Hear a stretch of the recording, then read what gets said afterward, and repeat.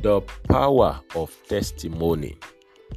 I have a dear church member who will always come out to share testimonies about what some other people may consider little. He will testify of how God provided him with transport fares to church, sort out small bills, and so on. Each time I listen to his testimonies, all I see is a grateful heart who is going places. Today, God has significantly lifted him and is doing very well. I learned the power of testimony. This is Destiny Capsules Devotional with Demola Awuyele. Friend, your testimony is a weapon of victory in the realm of the Spirit. Revelations 12 verse 11. This is why the devil wants you to keep your mouth shut.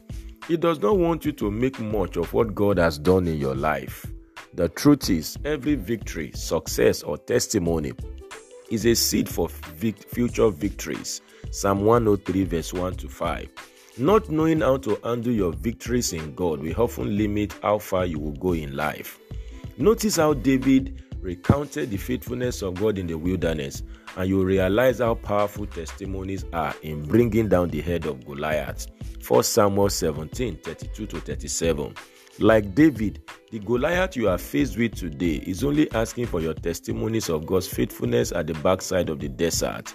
Woe unto the man who has no previous testimony to leverage in the day he would face his Goliath. Psalm 78 verse 9 to 11.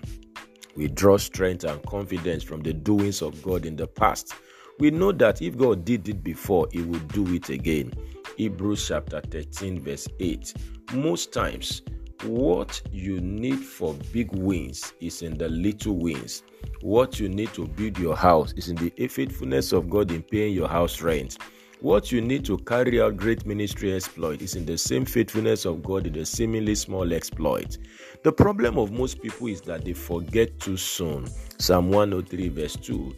Like the Israelites, they forget God's wonders in the wilderness. Psalm 78 verse 11. What about you? Have you forgotten so soon what God did in your life in the past? Have you forgotten so soon how God healed you of that sickness? Why are you now fighting and fidgeting at the challenges you are faced with now? The devil wants you to close your mouth. Act 4:16 to 20.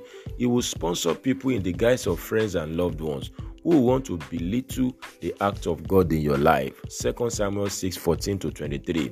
Some of them wonder why you could speak so loudly, dance so widely, and rejoice so extravagantly at your little wins.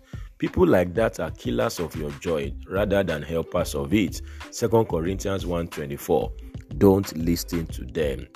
Whatever God does is big because it's a big God. Celebrate your little wins. You will succeed.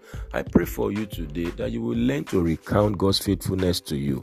And may you have strength to believe God for more as you fulfill your God-given destiny. This is a blessed day for you. Go and win with Jesus. You will succeed. Bye for now.